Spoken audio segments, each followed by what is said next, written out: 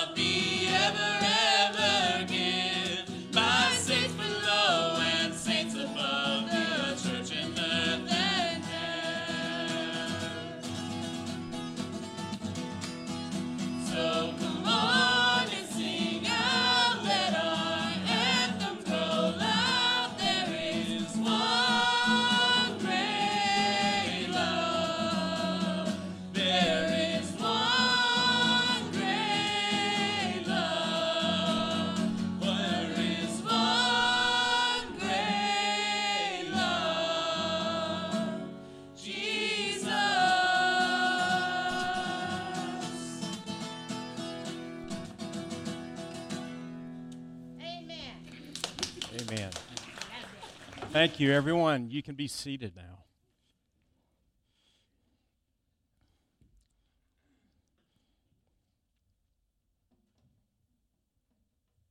We're excited to have Bev Copley with us today, who is our district superintendent in the Northern Piedmont District. And she's a faithful servant of God.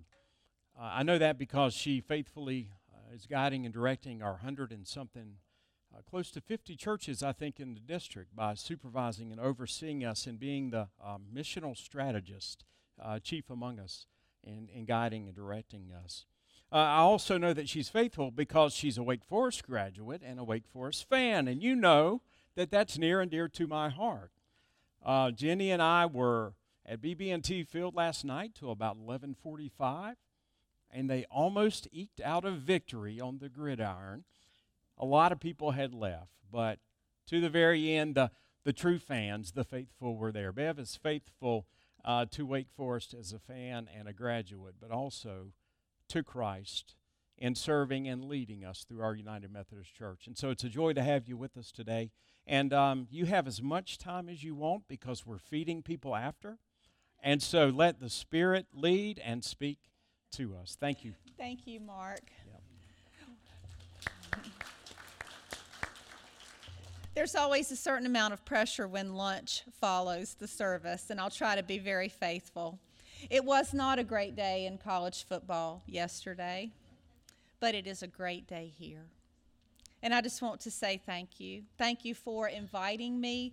Thank you for allowing me a few minutes to not only watch Mark lead, but to lead aside him today with you all. Thank you for letting me hear you affirm Lucas and his work. That was heartfelt this morning. And thank you for letting me watch Sherry's witness to your children today. And happy birthday to Noah as well. I want to also say thank you for living out Francis Asbury's work at this location for 227 years, for being those who have come along and behind, and for being here today in whatever capacity you're here. As a member, faithfully serving every week, as a guest just today, as perhaps a new visitor this morning, thank you. Thank you also for feeding people in your community. Thank you for clothing people, not only in body, but in soul and in spirit. Thank you for that. And thank you for asking together over many, many generations for the ancient paths. I'll read more about those in just a few minutes, but that's our topic this morning, the ancient paths. What's it like to seek the good way? I want to thank you for the rest that you found here in your own souls, here in this sanctuary, for the inspiration that you have offered other people. You see, God loves us so much. God honors us every day with new mornings and new opportunities. God surprises us with lavish love. And what a gift that is in a hard and sometimes lonely world. Your district superintendent was lonely.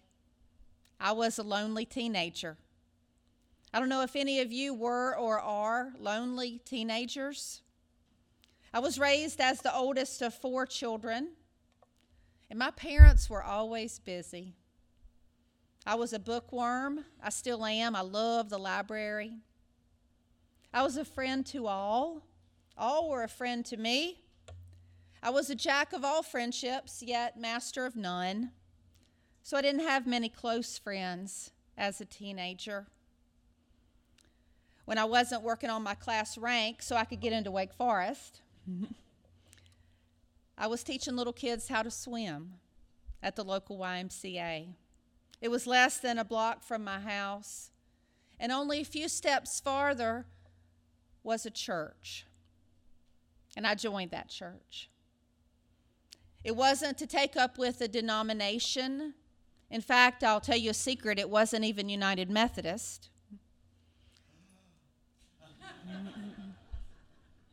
It was because I was lonely, and I wanted to go on mission trips with the best youth group ever.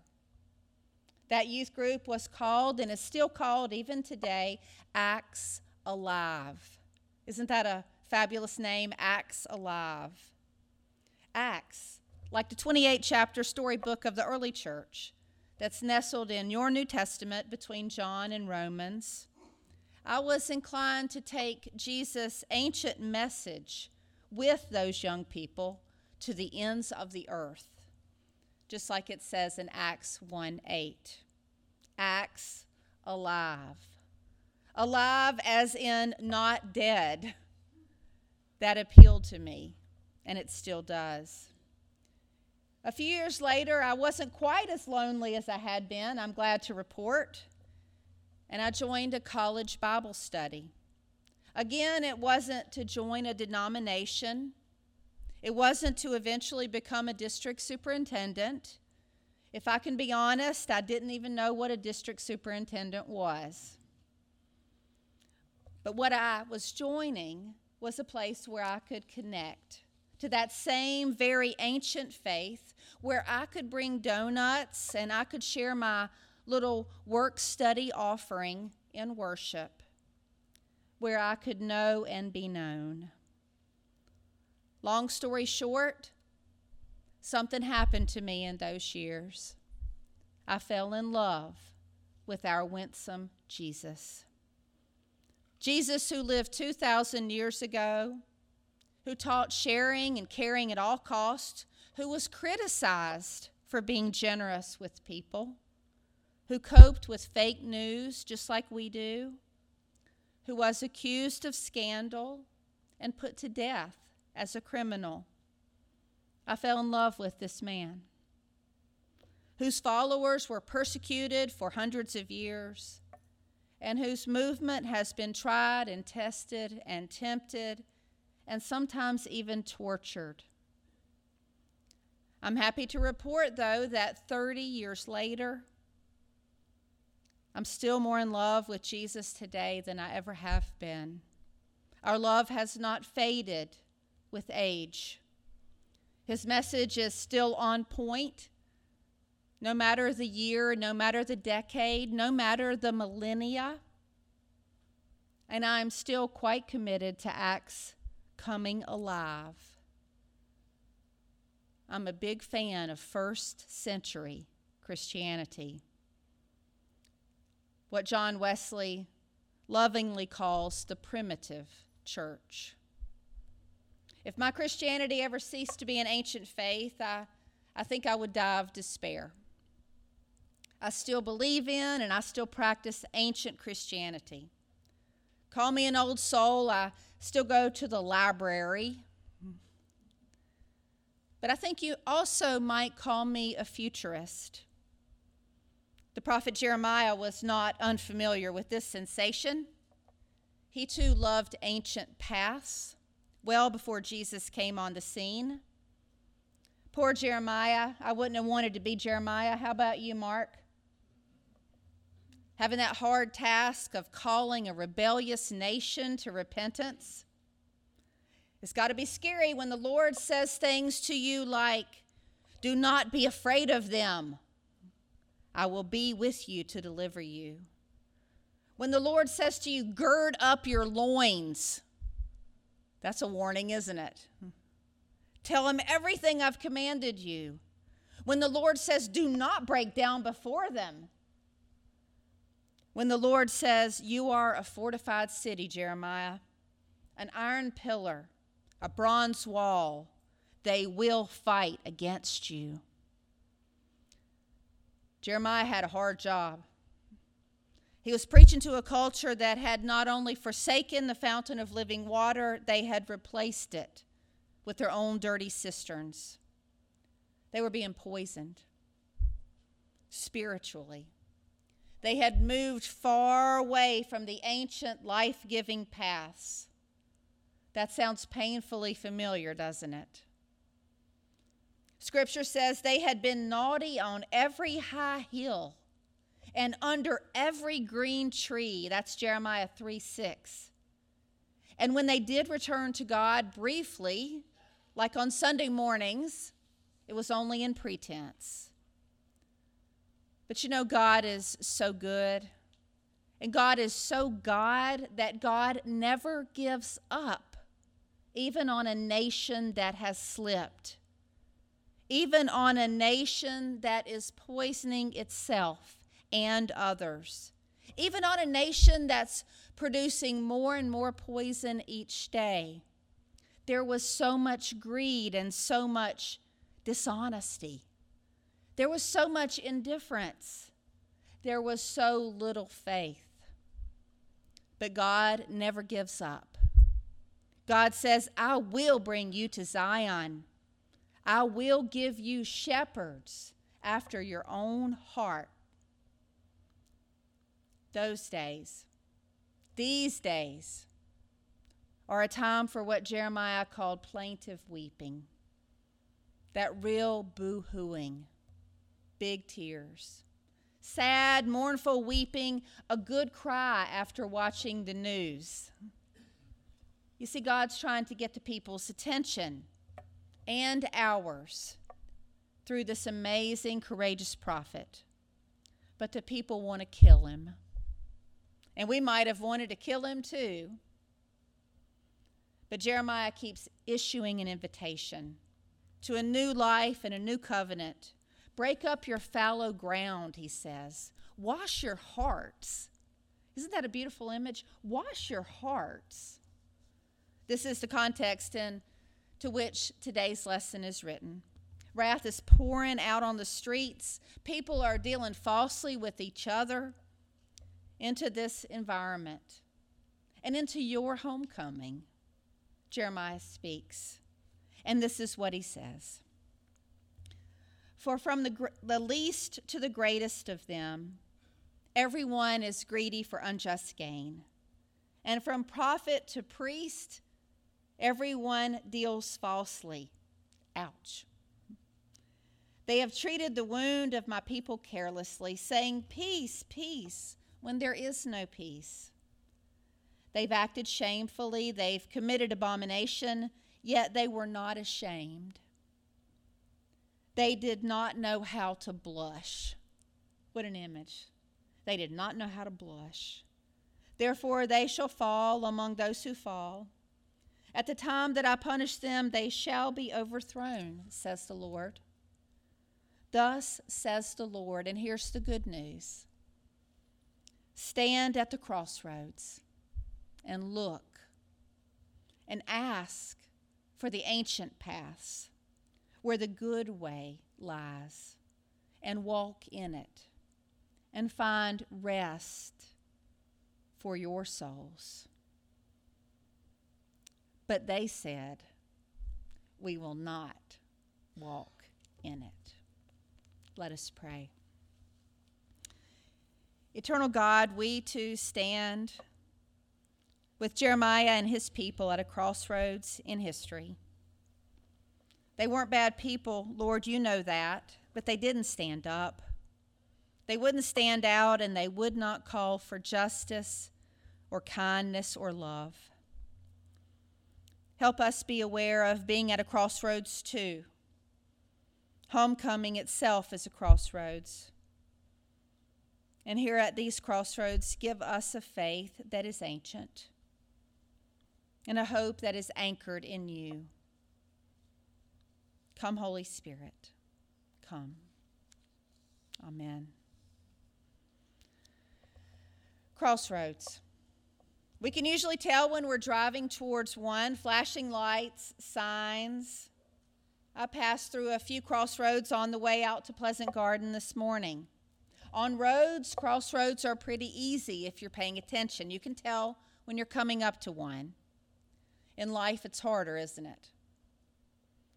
We may not know we're at a crossroads. We might miss the moment and only realize it much later. Hey, that was a crossroads in my life.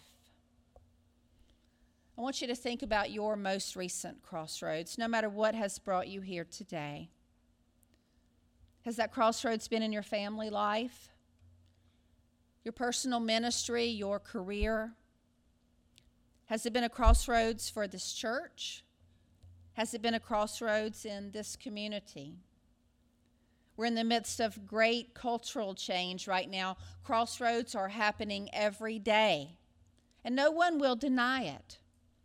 No one should put their heads in the sand right now and say, no, we're not changing. There's no change in our world. I still go to the library, but I understand there are other ways to read books now. But let us not panic. This is not the first time our culture has shifted, and it probably will not be the last. It might be the first time in some of your lives, or maybe just the first time you've noticed. But I promise it's not the first time that our culture's been at a crossroads. We know this from reading Jeremiah, who says to us, stop at the crossroads. Look around. Ask. Stop, ask for the ancient paths. Ask where is the good way. Then walk in it. Stop, ask, walk, and find. a resting place for yourselves. But they said, we won't go. The people said no. They didn't want a good way. They wanted no rest. They said, no, we will not walk in the ancient way.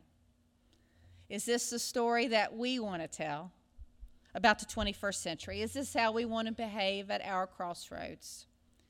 Because you see, God is still sending prophets into our midst who are trying to invite us back to the ancient paths, back into life-giving relationships, back into face-to-face conversations, back into kindness, back into gentleness, back into trust, back into the love of God and neighbor. Prophets are calling. Ask for the ancient paths, good, restful paths in which we treat each other with dignity and love. Recently, I was privileged to return to the first church that I pastored in the conference. That's been more than a hot minute. To officiate at the funeral of a 96-year-old Palestinian physician, Dr. Qutay. Dr. Qutay was an immigrant who came to the little town of Statesville 70 years ago to become the town's first gynecologist and obstetrician. His son is now the mayor of that city.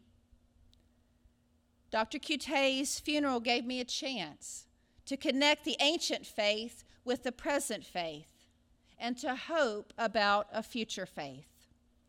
In my line of work, we talk a lot about future Christians. That's what missional strategists do, by the way. We can get fixated on our own perpetuation, can't we? But you see, Christianity is a long faith with a great history. So I don't obsess as much as a lot of people do about the future. I believe the future church will not come from our hand-wringing or our self-absorption or our worry in meetings. The future church will come springing back from its ancient roots. Roots that Dr. Hannah Qutay witnessed, loved, and practiced. I'm rather fond of ancient Christians. And by that, I don't just mean senior citizens, although I do love senior citizens, and he did qualify for that designation. I mean practitioners of the biblical faith. People who understand the sacrificial ministry of Jesus. People who know the importance of the Jordan River. People who know the trials of Palestine's ancient cities. Hannah Qutay was an ancient Christian, baptized in the Jordan, living to be 96 years old, holding to an ancient faith, from an ancient land, practicing the ancient Christian ethic, love the Lord your God with all your heart, soul, mind, and strength, and love your neighbor as yourself. And with his neighbor, he practiced Jesus' own golden rule. Let us ask ourselves if we practice it. Do unto others as you would have them to do unto you. He had a generous spirit. Love your fellow man. And for heaven's sakes, help your fellow woman, especially when she was in need of good prenatal care and the safe delivery of a baby. To Statesville, Dr. Qutay carried his ancient faith from an ancient and holy land. He came from that land to serve and to share the life of his city. He was trusted to bring generations of families into the world. He was a part of the Genesis, the beginnings of family. He was a part of the exodus of pregnancy and childbirth. He wandered with his patients on their journey. He helped deliver them in due time. He was with people in their times of greatest joy, their times of greatest fear, and sometimes, as you know, their times of greatest sadness. That's what doctors do. That's what neighbors do. I shared Dr. Cutay's story with you this morning because, like all of us, he stood at many crossroads. From Palestine to Lebanon, from Lebanon to little Statesville, of all places, always thinking he would return to Palestine. But politics and violence prevented that. So instead of crossing back over the ocean, he crossed into city streets, into relationships with people like you, into the care of his new neighbors, into parenthood, into retirement, into life as a lonely widower. The crossroads from doctor to patient, from caregiver to care recipient, buried in North Carolina, so far from where he had started, but a place that had become home in a very biblical way. He was a patriarch.